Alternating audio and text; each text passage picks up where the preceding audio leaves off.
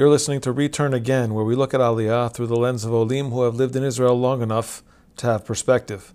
I'm Goel Jasper, and my guest today is David HaIvri. David grew up in New York in a family of 4. Israel and Aliyah were nowhere near their consciousness, but then David's father got the bug. Fast forward a few years and the family moved to Israel, where they struggled mightily to make a go of it. David is a major Aliyah success story, but it was not as rosy for the rest of his family, all of whom eventually went back to the U.S. So how did David succeed when the rest of his family couldn't make it happen? Well, let's just say that Shabbat meals can do amazing things for a young teen looking for inspiration. David and I sat in Yerushalayim recently, where he reflected quite candidly on his story. Here's David HaIvri returning again.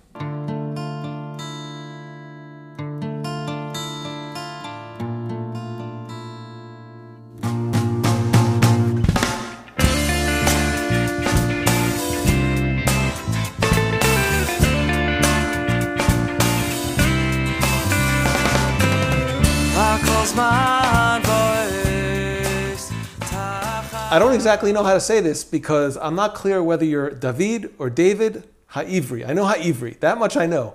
What should I call you? HaIvri is right, and David or David is fine. Okay. Both are okay. For many years, and I guess that this is relevant to the program, to the discussion we're having. Yeah. For many years, it was very important for me to be David. And I found it irritating if people would call me David. Right. Surely Israelis, if Israelis were calling me David, I found it irritating because I did not want to be that newcomer who just got off the boat. But as I matured, I realized that both are fine and I'm comfortable with both. I introduced myself as both, and so you can call me David and you can call me David, and all is good. I think I'm going to go with David. Very good. I think that's good. But let's go back many years. You were 11 years old, correct? Yes, that is correct. My family made Aliyah when I was a child. It was in 1978. Yeah, this was right after the peace deal with It Egypt. was right. It was right after the signing of the peace agreement with Egypt, but it was, of course, in the works for some time before that. Right. So it was before and after, and we arrived after. Yeah. So let's talk about your before and after. What was it like growing up? I imagine your last name back then wasn't HaIvri. That is correct. So in the what was the name? My born name in America was Jason David Axelrod. So you were Jason as a kid? That is right. Until age 11. Okay, so an Axelrod house. What place did Israel occupy in like the vibe in your house? I mean, I don't know how much you remember, but 11 is old enough to remember a lot. You know, I remember. And I growing up throughout my life, I review the whole situation. And yes, I remember what it was before we came and after we came, and where this whole idea of Israel came from. And in my family, in my immediate family and my extended family, right. This whole idea of making Aliyah, coming to Israel, was pretty revolutionary in our surroundings. You grew up where? Well, I was born in New York, in Far Rockaway, New York. Right. And I grew up in Long Beach, New York, which is 2 towns over. Right. Pretty close. And my extended family on both sides, my mom and dad, were very American, secular, assimilated Jews. Wow. That's the story of that's their upbringing. Their upbringing, yeah. and my extended family, and really my upbringing until my dad became a Zionist and decided to bring our family to Israel. It was pretty unusual in our family, and really most of our extended family never picked this up. Only in recent times have I discovered some long lost distant cousins. Interesting. Who are also pretty unique in their families, right? And have moved to Israel and become Israelis. So what was the scenario that played out? You mentioned that your family was basically secular in Long Beach, and then your dad just didn't come home one day and say, "Hey, we're moving to Israel, gang." Right? Like what happened? Kind of, you could say. You could say that he came home one day and said, "We're moving to Israel." It wasn't one day. It was a series of days and exploration for my dad, discovering that he wanted to be more connected with the Jewish community that was not really present in our extended families. I mean, our families would celebrate the Passover meal together. In the diaspora, there are 2 nights of the Passover meal, so it's very common that people who do not observe the Shabbat, who drive, would spend one evening with the one family and the next evening with the other family to commemorate the Passover Haggadah. And it was very obvious in our family that we were Jewish, but it was more tradition, folklore, noticing Jewish personalities on TV or in the ball games. Oh, that guy is Jewish, or that guy is married to a Jewish girl, or throwing around Yiddish words, Jewish foods. Was our Jewish experience. And then my dad in the mid-70s had this calling to be more connected with the Jewish community. My parents started becoming involved in a Reform synagogue in Long Beach, which was pretty unusual in our larger family. Even to be affiliated with a Reform. Yeah, even to be affiliated with something religious. It wasn't very present in and they became active, and they were involved in going to temple for Friday night or community events. And my dad got involved in the fight for Soviet Jewry, and became interested in the JDL and Rabbi Kahana and Chabad. So it was a process for him, and we were kids in a family, and we were all part of his process. And at some point he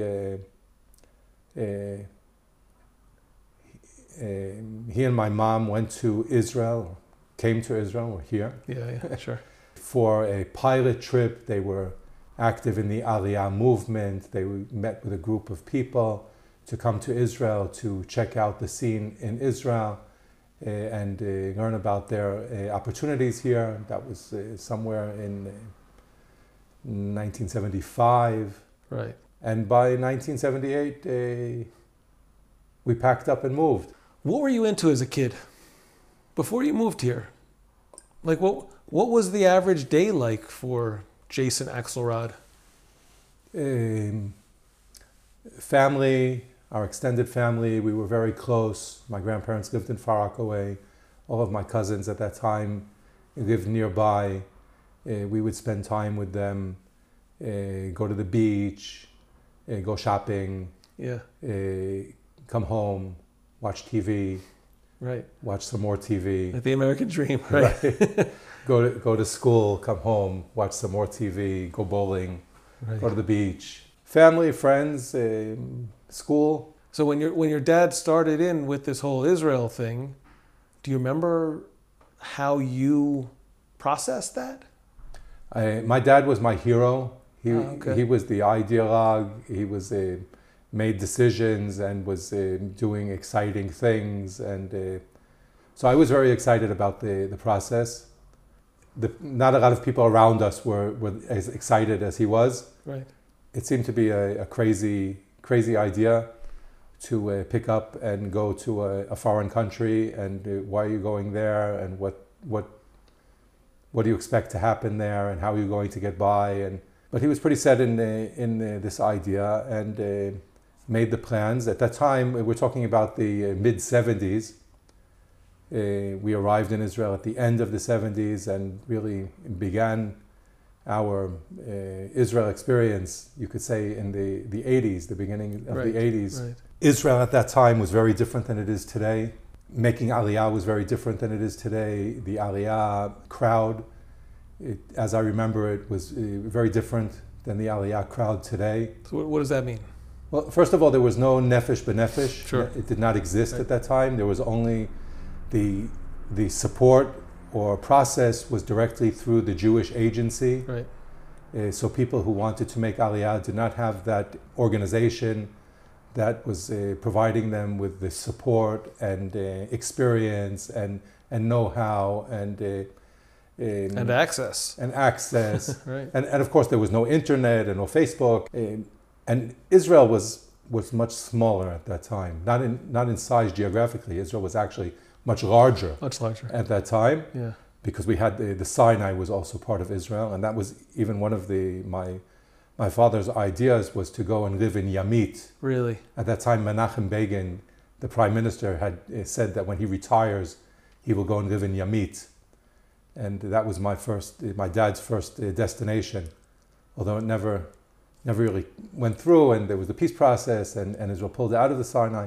But Israel was much smaller as far as infrastructure, as everything was smaller then. The supermarkets were grocery stores. Right. The streets, the roads were much narrower. The buses there was no air conditioning in the buses. The buses were very narrow and small and packed. And there was we take for granted today, we have the apps. So it's very easy for us to get around. We check with Move It and we can see our schedule and leave home exactly on time and get the bus and know where our connection is. But all of that technology wasn't there. Right. So you would have to try to figure out without Hebrew and stand in a bus and wait for a bus to come and then try to ask the bus driver if he's going where you want to go. And in many cases, the bus driver did not have a common language with you. Right. So everything was much simpler. More complicated because it was simpler. Yeah, right? Much complicated before. So I want to get to that, but I want to if it's okay, I want to stick with the before for a little longer, because I remember when I was a kid, my parents got divorced and we wound up moving away from the town where we had lived, Stamford, Connecticut, when I was 11, and moved to Philadelphia. So my move was very different from your move, but 11. That's kind of an important age because that's the beginning of the transition from kid to adolescent. And I want to know what it was like for you at the end of the school year. I imagine you left in the summer. At the end of that school year when you were 11, saying goodbye to your friends, maybe you were a loner, I don't know, but like, what was it like for you I understand your dad was your hero and if it's something he wants, it's something I want. But there was still the social aspects of growing up as a kid in New York. Yes, we actually moved about a month or two before the end of the school year. Oh, interesting. I was in the 5th grade. I think that the original plan was actually to leave a month or two earlier, and there was some kind of paperwork or something that had to do with the process through the Jewish agency for the time schedule, and it was postponed for a short time. Our family owned a home in Long Beach. They wanted to sell the home, but they rented it out, and we already needed to move out, so we stayed with my grandparents for some weeks before we actually made the move. I and my brother, who's younger than I am, was younger than I am. He passed away last year. We went to public school in Long Beach.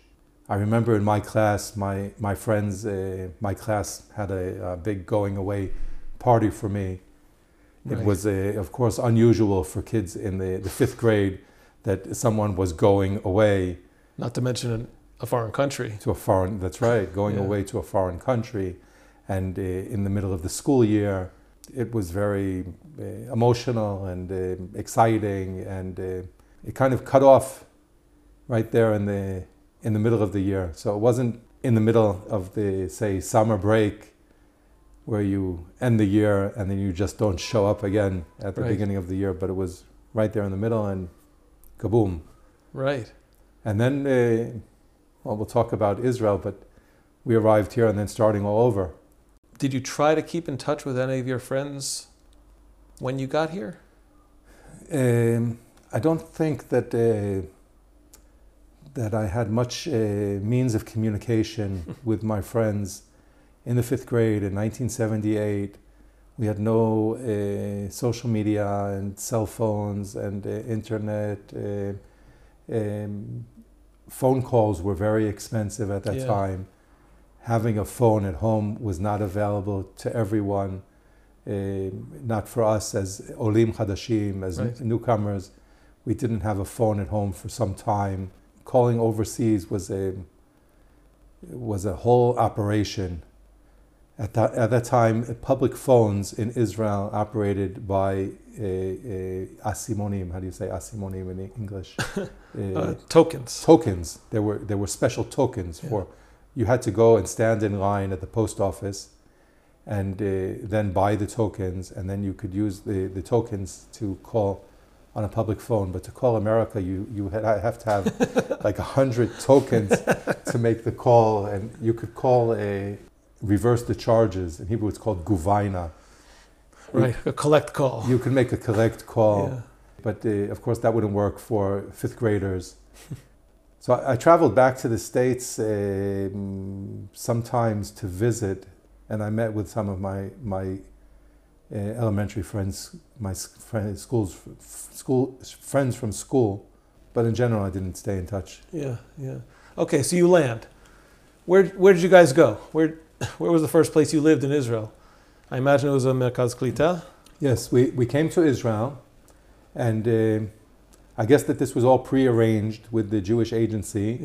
That we would be staying at a Merkaz Klita in Haifa.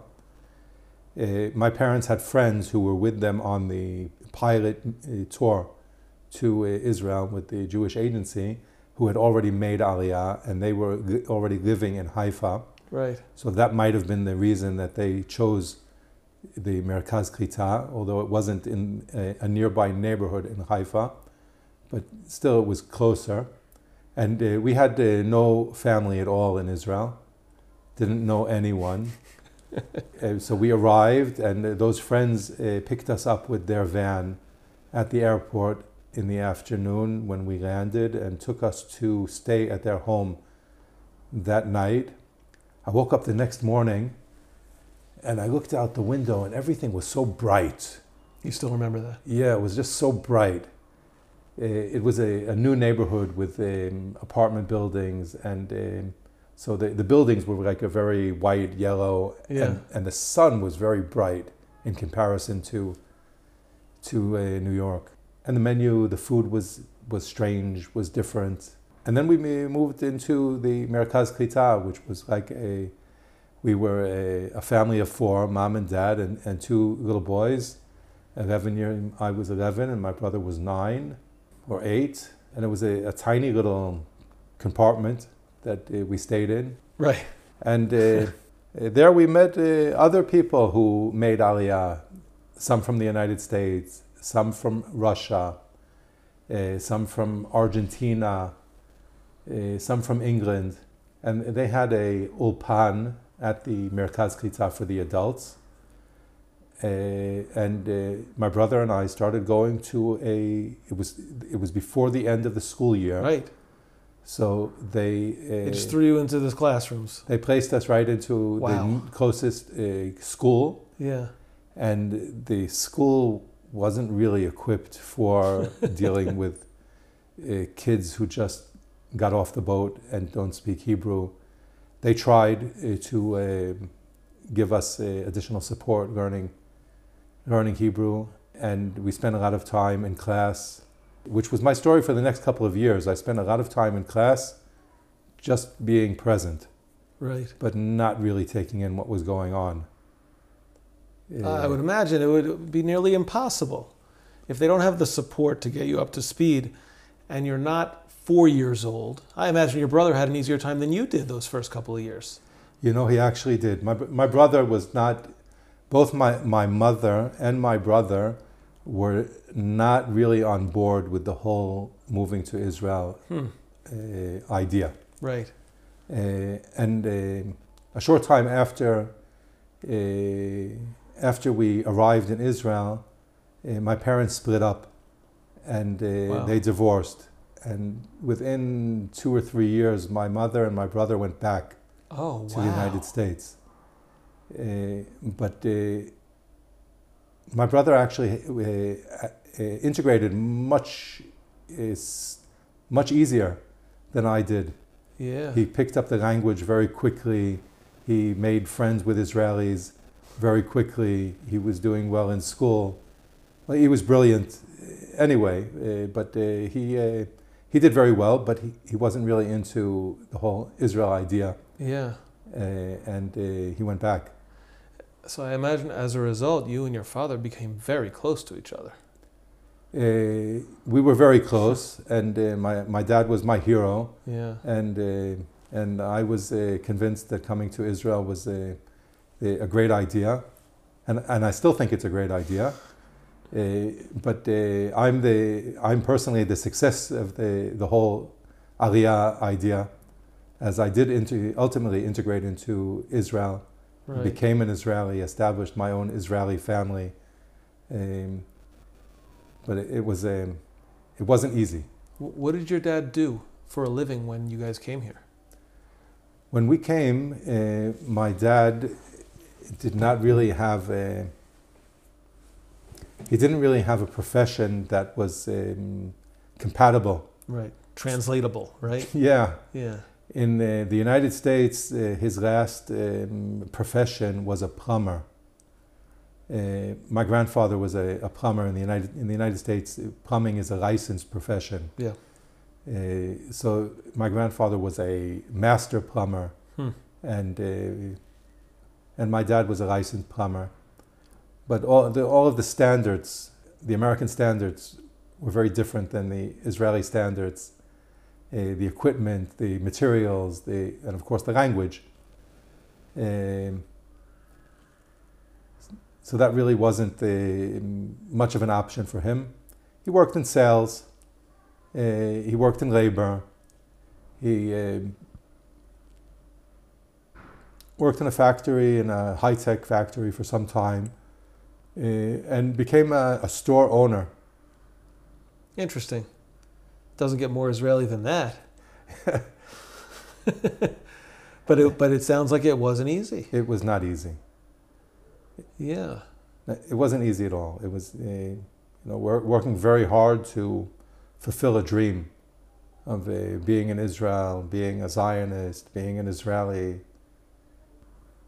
It was not easy. And so when you were growing up in that, I imagine, apartment, you wound up as a family staying in Haifa? Well, we stayed in Haifa for the first period. Right. By 1981 or 2, Right. We had moved to Ma'alot. Also in the north. Also in the north. Ma'alot is a development town. It's pretty close to the Lebanon border. Right. We moved to Ma'alot. This is your parents had already split up by Yes. now? Okay. My parents had already split up. We were living with my dad. He discovered Ma'alot. He might have felt that it was more economical to live in a development town. The rent would be less. Maybe work would be available. And we moved to Ma'alot, and we were living there. I think that we arrived probably a year before the outbreak of the first Lebanon War. Right. Right. And Ma'alot was not far from the border. We were under threat by the PLO, who were in southern Lebanon at that time, and firing rockets into the northern region. And it got much worse towards the outbreak of the war. Right. And that was my teenage experience, was growing up in Ma'alot. That was the most impressive years, say from age 13, 14 till I finished the army at age 21. Right. It must have been. I mean, I'm just trying to think through this, and maybe we'll get into this a little bit, but going from what seemed to have been a pretty stable existence in Long Beach to rockets and shelters and and unrest and a difficult family situation in Ma'alot. Did you ever hear your dad say, maybe this wasn't the right thing to do? Or was he always just like, this is where we need to be? Like, what was it like growing up that way? My dad, I do not think that he ever expressed the feeling of making a mistake or regret coming to Israel. I think that he really believed in the idea, but he did not make it in Israel. Towards the end of the 80s, my dad had remarried. He and his wife Clara, they have both passed away since then. Okay. He and his second wife Clara had two babies, and they were running a business. What kind of store was it, by the way? Clara was an artist. She drew art, and they opened a shop that made picture frames, right, and developed pictures. Photographs. Yes. Yeah. Got it. And that was the main gist of their business. Yeah. But they were not very good in business, and their business collapsed. And at some point, they felt that they would need to go back to the United States to survive. She was also American? No, she wasn't American. She was also a new immigrant from Romania. Oh, okay. And they went with their boys back to America very shortly after I married my wife, Molly. Right. So I had just completed the IDF service, the 3-year service. What'd you do in the Army? Most of my service, I was in the Rabbanut, in the chaplain corps. Oh, really? Yeah. Yes. My son did that. Great experience. The Army is a great experience in general. Interesting. Important experience. Part of Israel's social structure is serving in the Army. Yeah. So they went back. They went back, but like many Israelis in those years who left Israel because of financial distress and never really admitted that they had given up on Israel, would live in Israel in the diaspora as if not as a choice, but as a forced reality. Right. So if you ask, in spite of all of the difficulty, if my dad ever said that was not a good idea, I never heard that from him. Wow. That's pretty incredible, given everything that took place. We're getting a fair picture of what it was like growing up as David HaIvri. I want to touch a few specifics, and maybe you'll help me understand a little bit more what it was like for you growing up. You mentioned the Soviet Jewry movement and Meir Kahana, Zichrono Livracha, and your father's somewhat of an affiliation with those two entities, which there was a lot of overlap there, right? Meir Kahana was very into helping the Soviet Jews.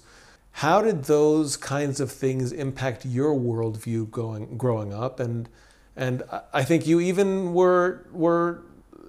you at least knew Meir Kahana, correct? I don't know how close you were or whatever. Maybe you can talk about that side of things and how that impacted where you are.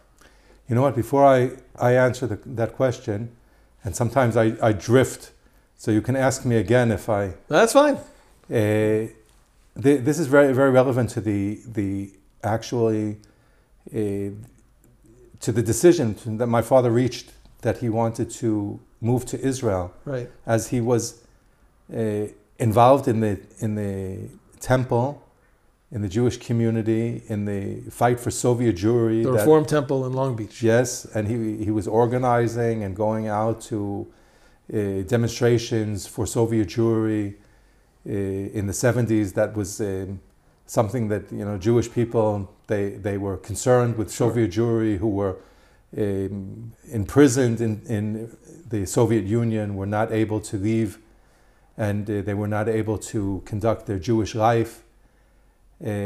So my dad was very involved in that, and I remember that a Russian Jew who succeeded in getting out of the Soviet Union was touring and speaking at Jewish communities. In the U.S. In the U.S. And this guy came to speak at the temple, and my dad was organizing, and I was there. I was a kid. It must have been, I don't know, 9 years old. Right. And at the end of the talk, my dad approached him and he said, but why did you come to America? We were fighting so you could go to Israel. Why did you come here? So this Russian Jew looked at him and he said, you go to Israel. Why should I go to Israel? It's hard to live in Israel. You are living in America. I want to live in America too. So that resonated to my dad, and he said, wow, you know, we're trying to help these people go and build up the Jewish population of Israel. And this guy's response makes sense. Maybe I really should go to Israel. And I think that was the point where my dad decided that he was not only interested in being part of the Jewish community, but he wanted to be he was a Zionist. He wanted to build up Israel, and he was going to do it with his own family. I wonder what that guy is up to now. I don't know. Yeah. I don't remember his name. I'm kind of surprised that I remember the event because I was so young. When we came to Israel, I was a young teenager, and once we arrived here, my dad wasn't really so interested in all of those Jewish things that he was interested in the United States.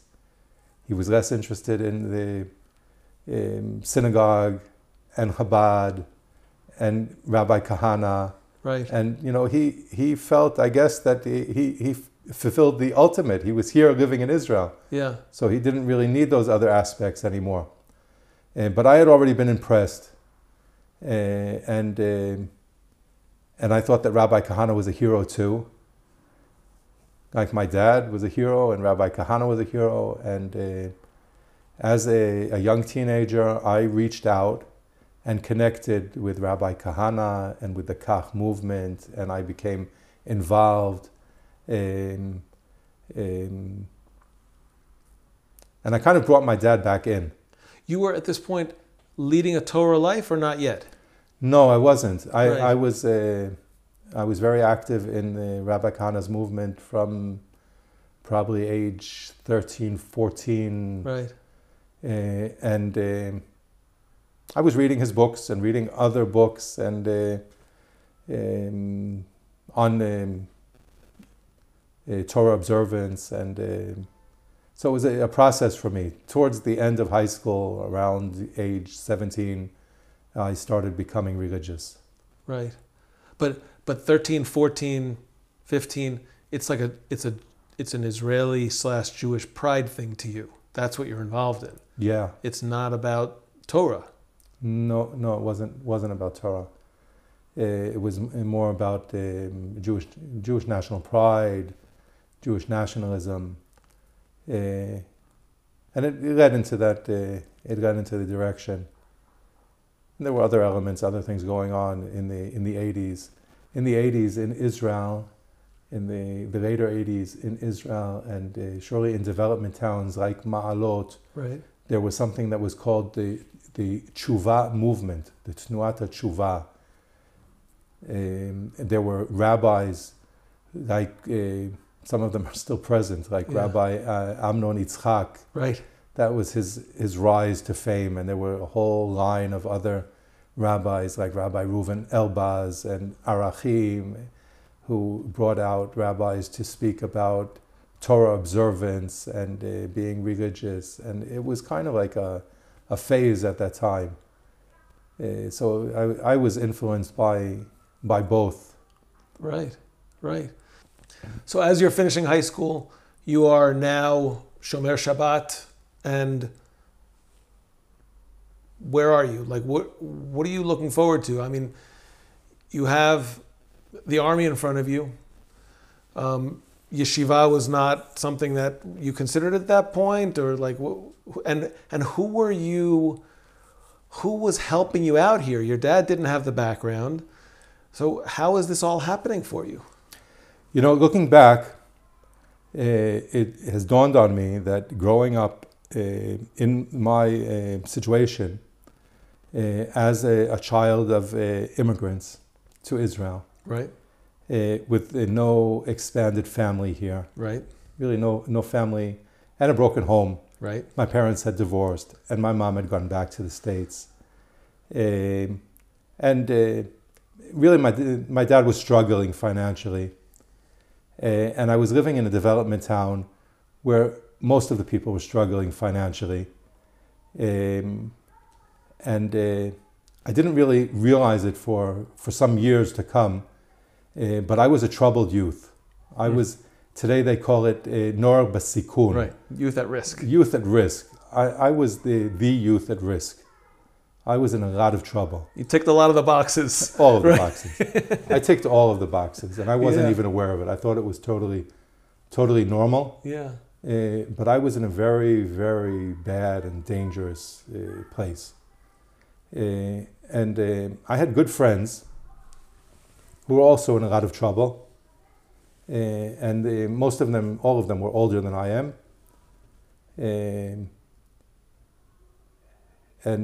I was blessed with good friends who were older than me. One of my friends, his name was Shlomo Suissa. He passed away a year ago from COVID. He was a very special, very, we were very close. And he took me home to his family. They were like 98% of the families in Ma'alot. Right. They were Moroccan immigrants. Yeah. And they had a lot of kids. And they were stable, but they weren't wealthy. But all you're looking for is stability at that time, right? That's right. And Shlomo, who was also in a lot of trouble at that time, he had already completed the army, and I was still in high school. He brought me to his home for a Shabbat meal, for the Erev Shabbat meal. And it was a wonderful Moroccan meal and wonderful hospitality and very humble and kind people, his parents. His mother's name was Hasiba, and his dad was Meir. And when we finished the meal, Meir, on every Shabbat meal, would have the bottle of Machia. Machia is arak. Oh, okay. He'd have the bottle of Machia, and he'd drink some of the Machia, and he'd become tired and go to sleep. Right. But before he went to sleep, he said to me, the morning meal is after the synagogue. Be here at like 10 o'clock in the morning. And I was confused. I said, what do you mean be here at 10 o'clock? Right, synagogue goes till 12 o'clock, right? No, I said, you were so kind to invite me for the meal for Friday night. What do you mean be here at 10 o'clock? He said, we have a rule. If you eat with us on the evening of Shabbat, you have to eat with us on Shabbat during the day. Wow, what a nice way of saying that too. Yeah. This family really adopted me. They opened their home to me. And from that time on, I ate with them almost every Shabbat in the evening and the morning.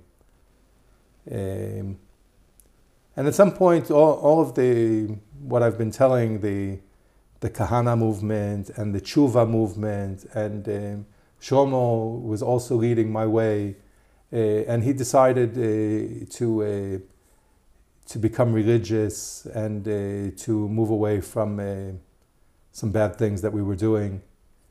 And I owe him a lot of...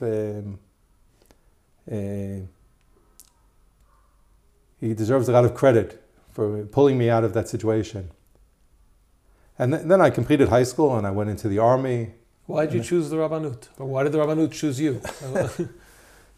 It was a funny situation. I was really considering, because of my nationalistic ideas, I was thinking of serving in a more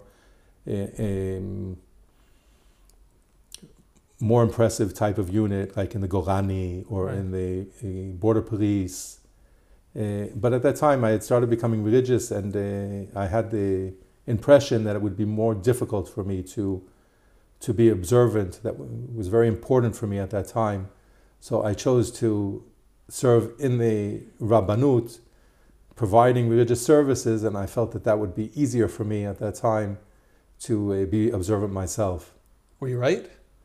I mean, at that time, was it difficult to be observant? It was difficult to be observant. I don't know what would have happened. Yeah. You know, it's kind of like the butterfly effect. If I had done this, then everything else would have looked differently. Yeah. So I'm happy with the end results. So what did you do in the Rabbanut? What kinds of things did you do? In the Rabbanut, it's called a Samal Dat.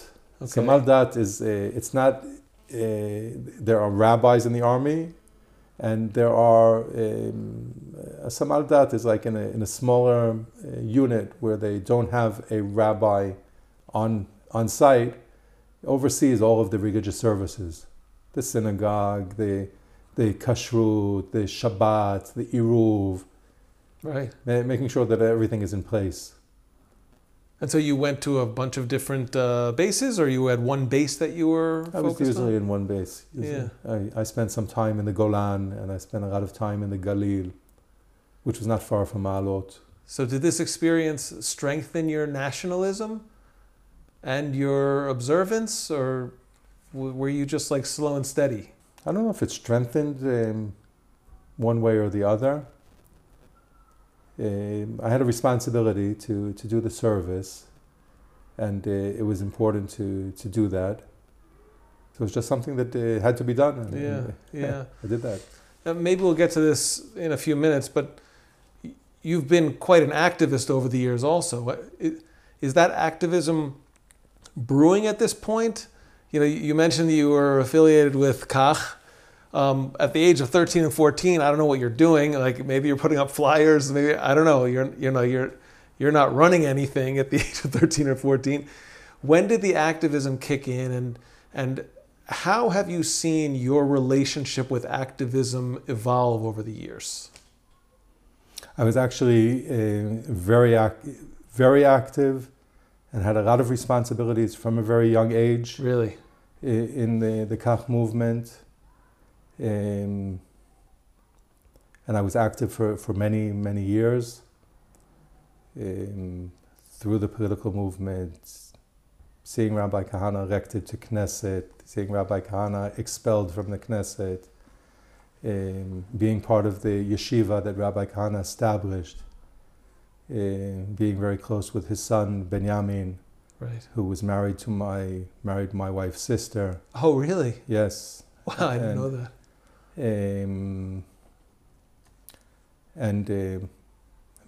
Then taking on leadership, being together with Benjamin in leadership after Rabbi Kahana was murdered, and assuming leadership position after Benjamin was murdered by Palestinian terrorists with his wife Tali. And I've grown out of that.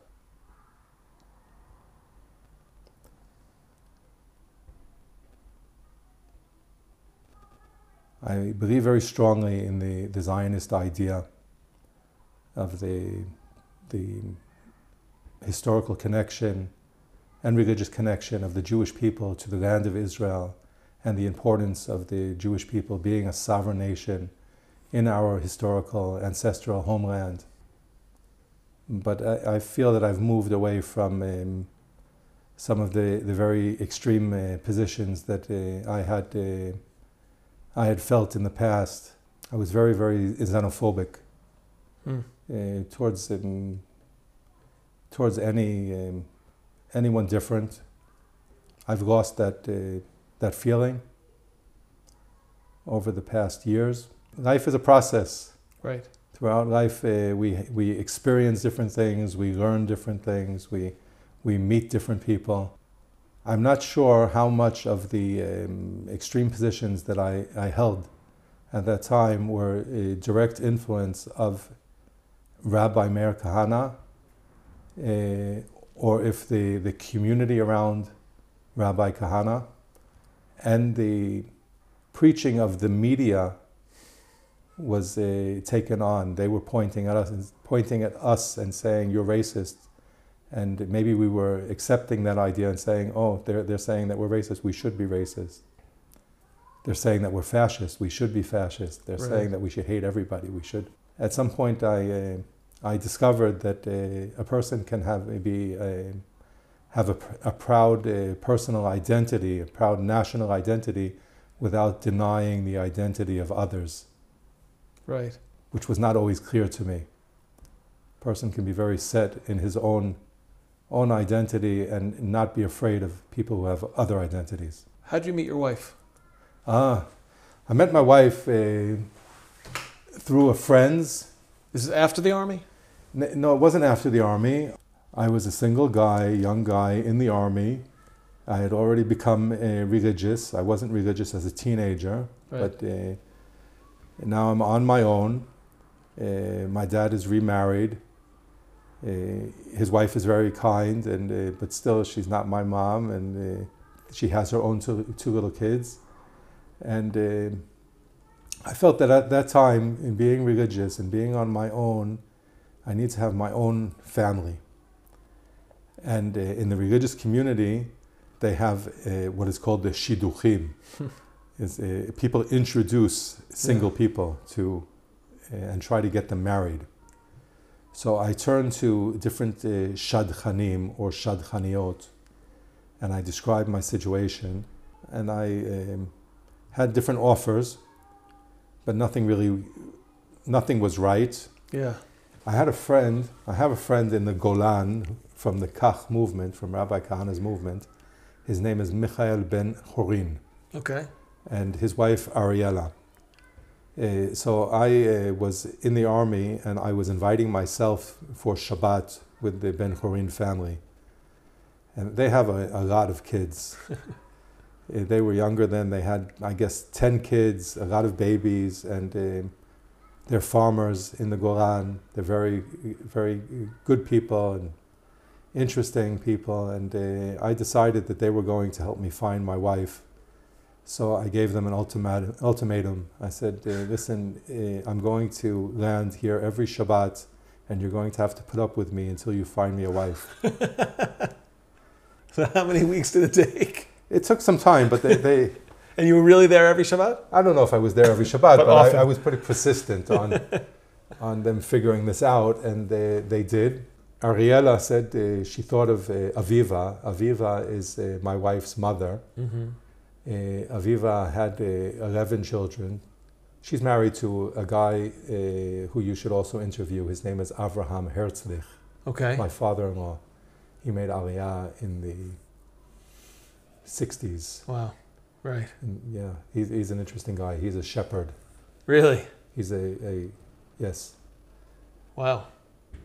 He is a Jewish. He was a Jewish secular guy from Brooklyn, who was a computer programmer in the what do they call that, the huge computers that they had at the beginning in the 60s. Mainframe. Yeah.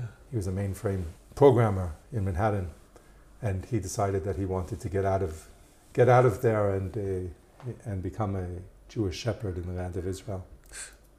Anyway, Ariella said Aviva has a daughter, and maybe you should meet her daughter. And she set up the meeting, and I met Mari, my wife, and Baruch Hashem. Wow. And so, how old were you when you got married? Mari and I were 21. And you went where? Where did you go to live? We stayed in Ma'alot for a short time, and I wanted to study in Rabbi Kahana's yeshiva in Jerusalem. Yeah. So we moved to Jerusalem. Right. We moved to Mitzpeh Yericho for a short time, then we were in Jerusalem, and then we moved to Kfar Tapuach. So talk in the about, and how many kids? We have 8 kids. What's it like to raise kids in Kfar Tapuach? Kfar Tapuach. We came to Kfar Tapuach like Israel in the late 70s and early 80s, as I described as being very small and Right. very limited. Yeah. Judea and Samaria in the 90s was very small, very remote, very limited. The roads were very narrow. And when we came out to the Shamron, to Kfar Tapuach, Israel was in the middle of the first Intifada.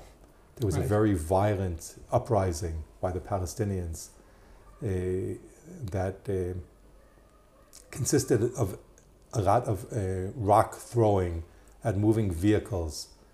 Jewish people riding on these very narrow roads with no lighting would often be surprised getting a huge rock thrown through their windshield. And the towns in Judea and Samaria were very small. When we came to Kfar Tapuach, there were 30 families. And it was difficult to get there. It was difficult to get supplies. It was very cold in the winter. The homes were very small, trailer homes, or these very small cement buildings called ashkubiot. Right. But why'd you go there? Well, we went there because we were a group of young people, young couples that were part of Rabbi Kahana's yeshiva in Jerusalem. Right. And our group was not really welcome in most of the communities in Judea and Samaria. We were seen as troublemakers, and we were just not really accepted. It was difficult for us as individuals to find a town in Judea and Samaria because of our reputation. Was it justified? I don't know. We could discuss that. Was it justified? We weren't bad neighbors, right? Usually, but any community has neighbor issues. Yeah. But we were a rowdy group, and we were in trouble with the law, and we brought a lot of media attention that wasn't considered positive. Right. So maybe some concern was justified, but we didn't feel that justice was being done. Sure. In any case, we were invited by this town, Kfar Tapuach. The town was collapsing. The community was collapsing. The town, they had a very small population. Right. And they had a huge fight within the community, within the people who lived there. People were not paying taxes, and the town was really about to collapse, which has happened before in other towns. There are kibbutzim and moshavim throughout Israel that the town just didn't work, and the population was changed. The places were deserted and rebuilt afterwards. So this town was nearly at that stage, and somehow they learned about our group, and they said, you know what, bring your whole group and you can live here. So it was a great find for us. Wow. And we all did that. How many families was that? We were probably started with 7. Wow, it was a major impact on a 30-family community. It was yes, it was definitely a major impact on the town. We very quickly assumed leadership of the town, and we made the place very lively, and then people started to envy our success. Interesting. And were afraid of our growth and brought in other people. What was it like educating kids in a place like that? I mean, what was the school situation for your kids? School situation in Kfar Tapuach today, after the success story of the town, the town is 10 times larger than it was when we came. There are 300 families now. There are people waiting online to rent homes. Wow. There's no room to build homes. They're waiting for new permits from the government. In the meantime, the town has built a school. The school is now 8 years old or 10 years old, grade 1 to grade 6. But when we came to Kfar Tapuach, the town was so small that they only had one kindergarten that was multi-age. Wow. Kids. It's like the stories you hear about, like Eastern Europe and the shtetl, right? Like everyone was in the same room. Everyone was boys and girls all together. Yeah. Age 3, 4, 5, and 6 Wow. are all in the same, and they've hardly got 30 kids. Yeah. For that amount. And all of the other older kids would all bus out to other schools in the radius around Tapuach. Could be Yakir, Ariel, Elon Moreh, Itamar, Shiloh, Eli, Beit El. Right. So it was very difficult for kids. So where did your kids go to school? being that parents would send their kids to different schools, a Right. lot of there's a small group of kids who live in the town, and they're not seeing each other at school because the parents are sending them off to different schools, different Right. towns. So it's very challenging. It was very challenging for kids. Very small population. You don't have a lot of choice of friends, not a lot of activity, being remote, far from town. Very, very different than growing up in the city in Jerusalem, even Efrat or Beit Shemesh or, Right. Or Long Beach. or Long Beach. Yeah, you can walk a couple of blocks and find a different group of friends or Right. go to a different type of activity. In a small place like Kfar Tapuach, it's very, very challenging. So, in the HaIvri family, you had kids going to multiple yeshuvim for school?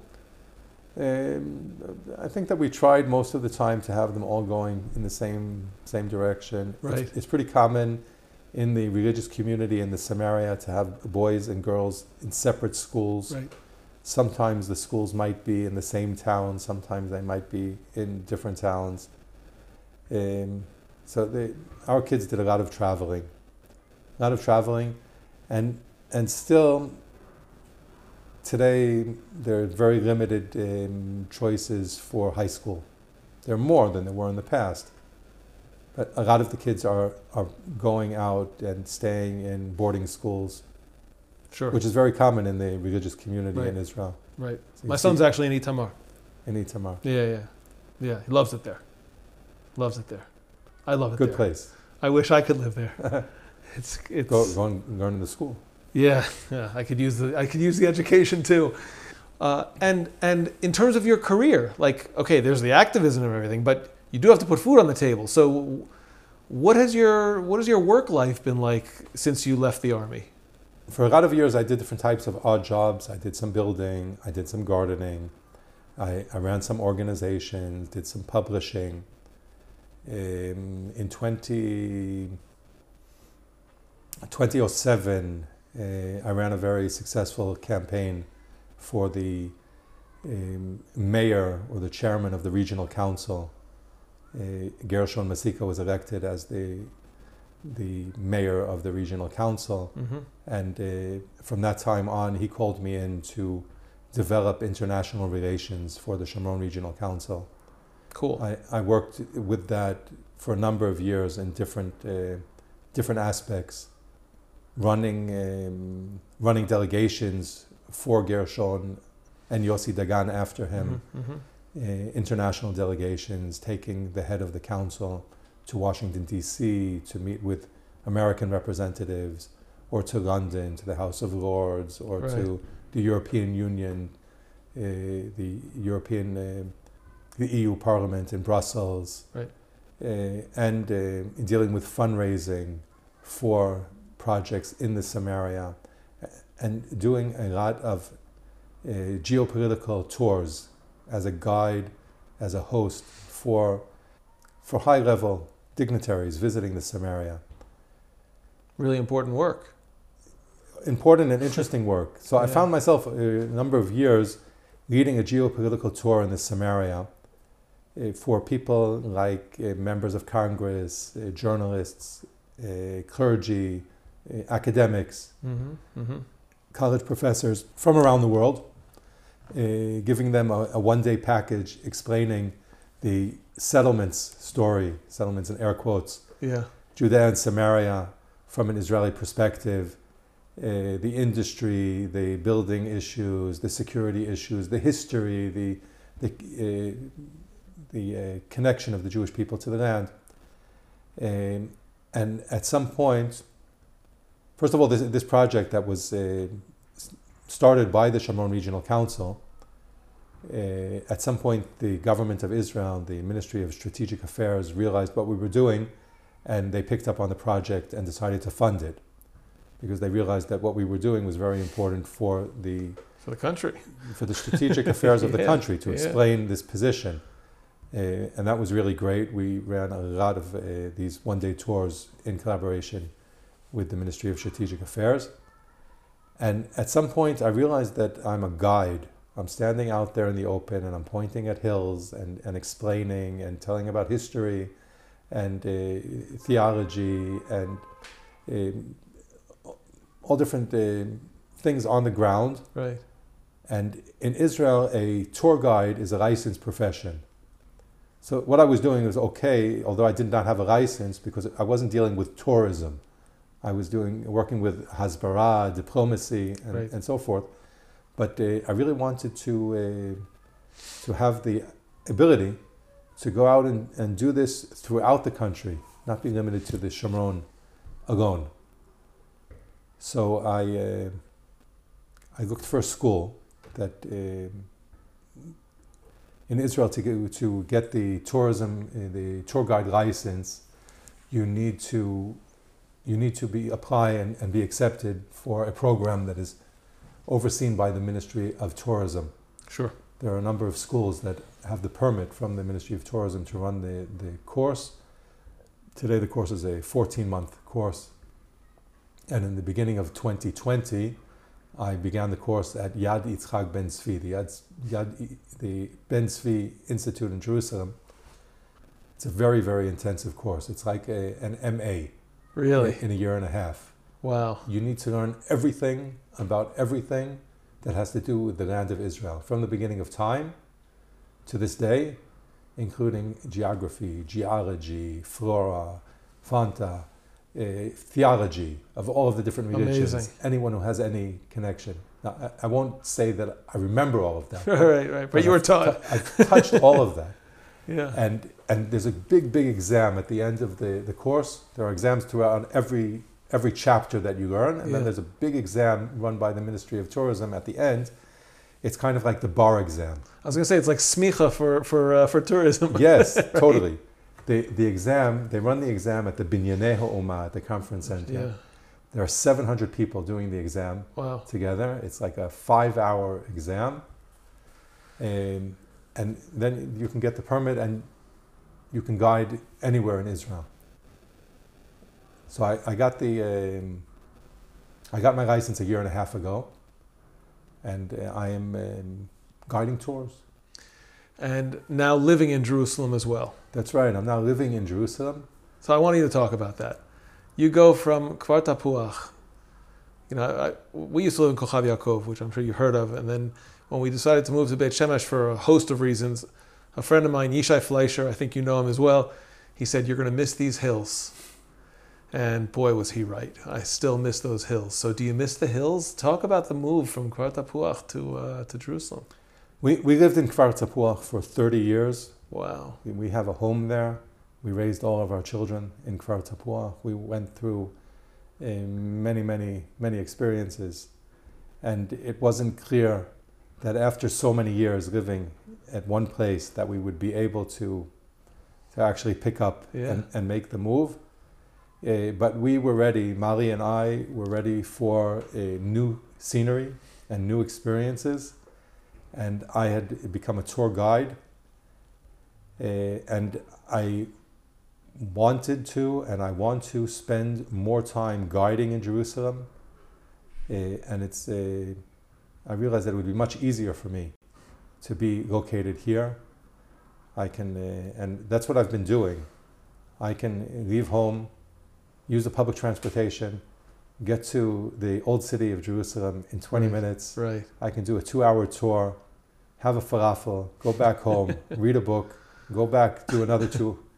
And it's actually easier for me to take people to Judea and Samaria being based in Jerusalem. Interesting. Where in the past, if I was getting someone from Jerusalem, I would have to come from Tapuach to Jerusalem to get them, bring them out to the Samaria, bring them back to Jerusalem, and go back back and forth twice. Yeah. And being based here, it's much easier for me. So we're really enjoying the new experience. Terrific. Really cool. All right. I want to shift gears. I want to ask you some what we refer to as rapid fire questions. You can take as much or as little time to answer each one. You can just give the answer. You can explain an answer for 10 minutes. It's totally up to you. You ready?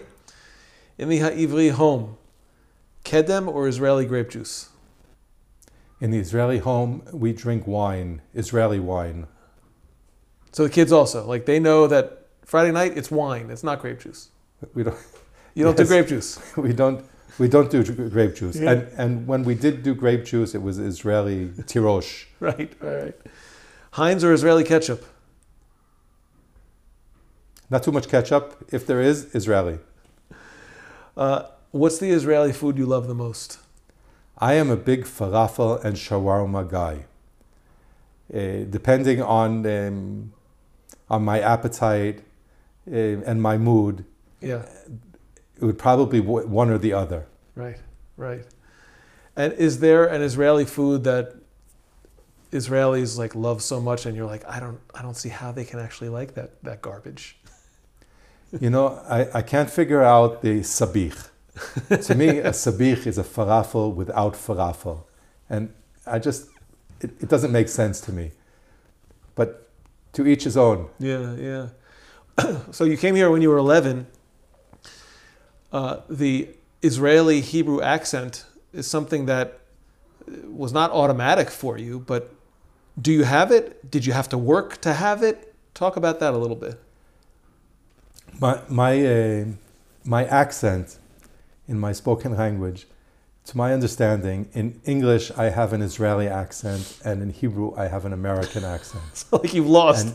And it wasn't always that way. Huh. I growing up in Israel, I came to Israel when I was 11 years old.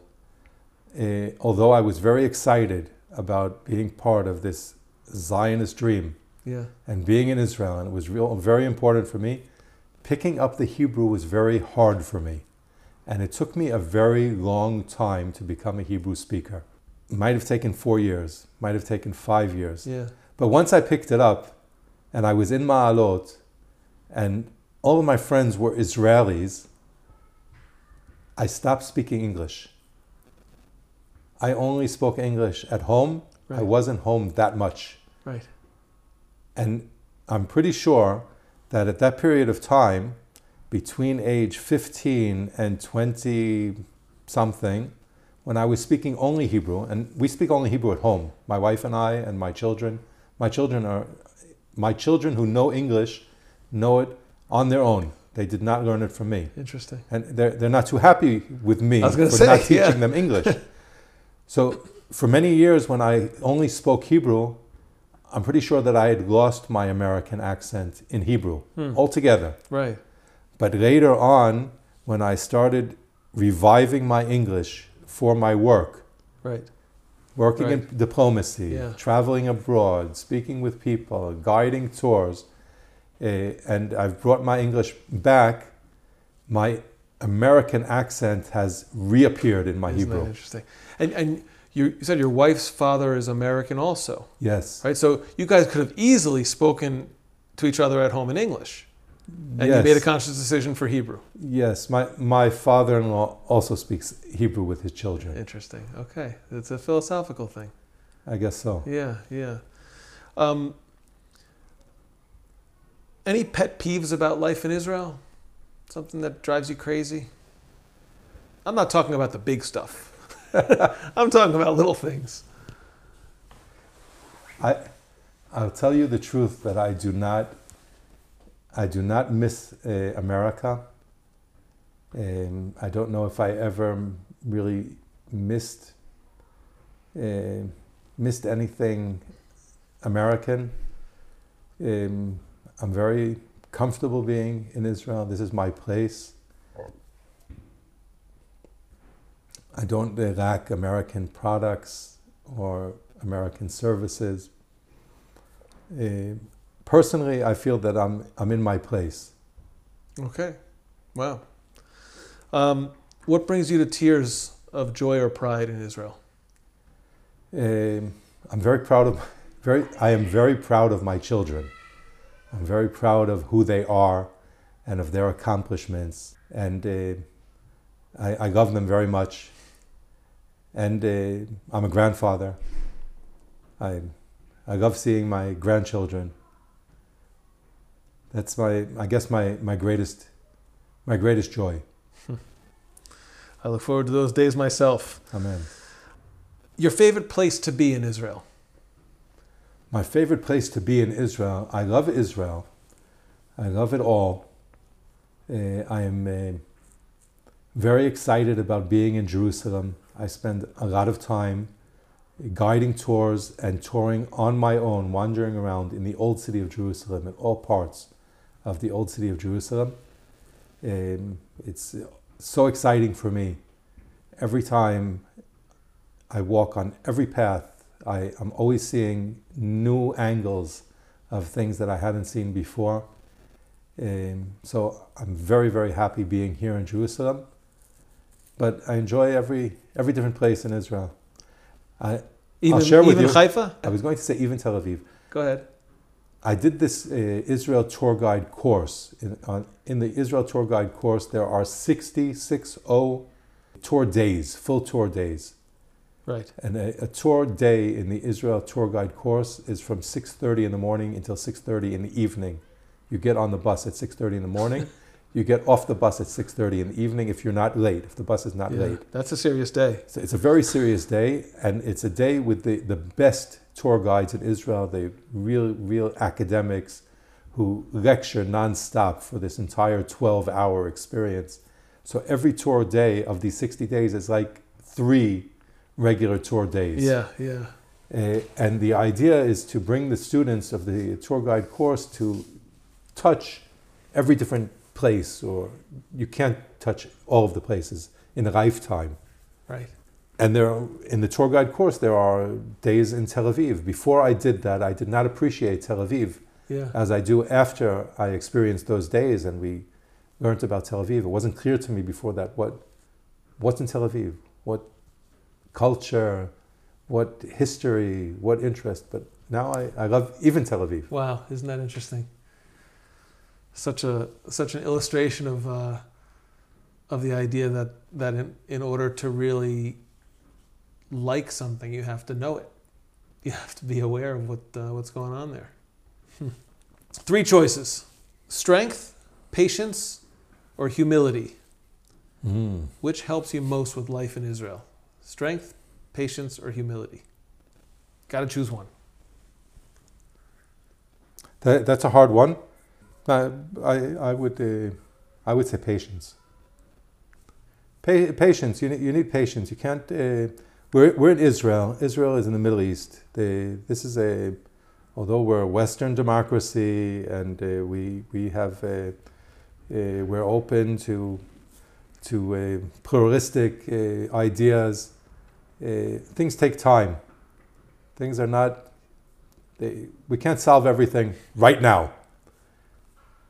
We need to try. We need to be persistent, but we also need to have patience and know that it takes time to learn new things, to meet new people, to be accustomed to the situations. So we need patience. You mentioned before that you don't need anything American in your life.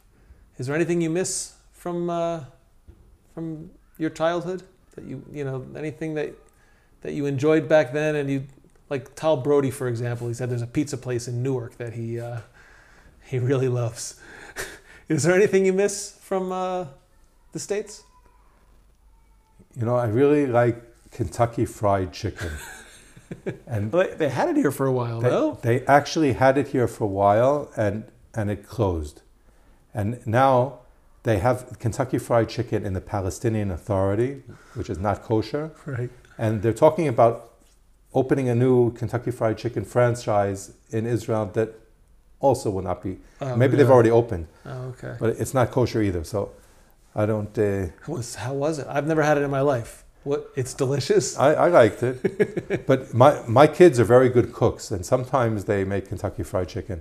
My wife is actually very happy that I do not have the choice to eat Kentucky Fried Chicken because she thinks that it's not healthy. I was going to say, she probably wants to be married to you a little longer. Yeah. That's right. She's probably right. 2 more questions and then I'm going to let you go. Is Aliyah for everyone? Is Aliyah for everyone? That's a good question. No one would understand this question better than you, given everything that's taken place with your family. It could be a bit of a long answer. Go ahead. And asking me if Aliyah is for everyone brings me back to something that I did not elaborate on earlier, and that is my dad's choice to make Aliyah. Now, the end of the story is that it worked very well for me. So I am glad that he made this decision. Sure. Was it a good decision for him? Was it a good decision for his marriage? I think not. My dad was struggling in the United States. He was struggling with his marriage. He was struggling financially. And he came to Israel really with no means to support his family. And ultimately, his ability to be here collapsed. He needed to return to America. So he wasn't prepared, and it was not a good decision for him at the time. He would have received more support from his family and from his surroundings, and he spoke the language, and it would have been easier for him to find work. And I say that with a heavy heart, surely to the listeners, because I do not want to discourage people from making Aliyah. I also mentioned that my own personal perspective in general has evolved, has changed. At one time, I was very extreme in my views, and I believed that black and white, all Jewish people need to live in Israel. And I still believe that Israel is the place for all Jewish people. But it's so simple. Right. It's not so simple. So I encourage people to live in Israel, and I would love all the people to live in Israel. It's hard for me to say that Aliyah is not for everyone. It's hard for me to say that. Yeah. I think you've made your point, though, that maybe it's for everyone, but it's not for everyone at every moment. You have to find the right timing, right? I'm very happy that Jewish people connect with their heritage, and they connect with Israel as part of their heritage, and that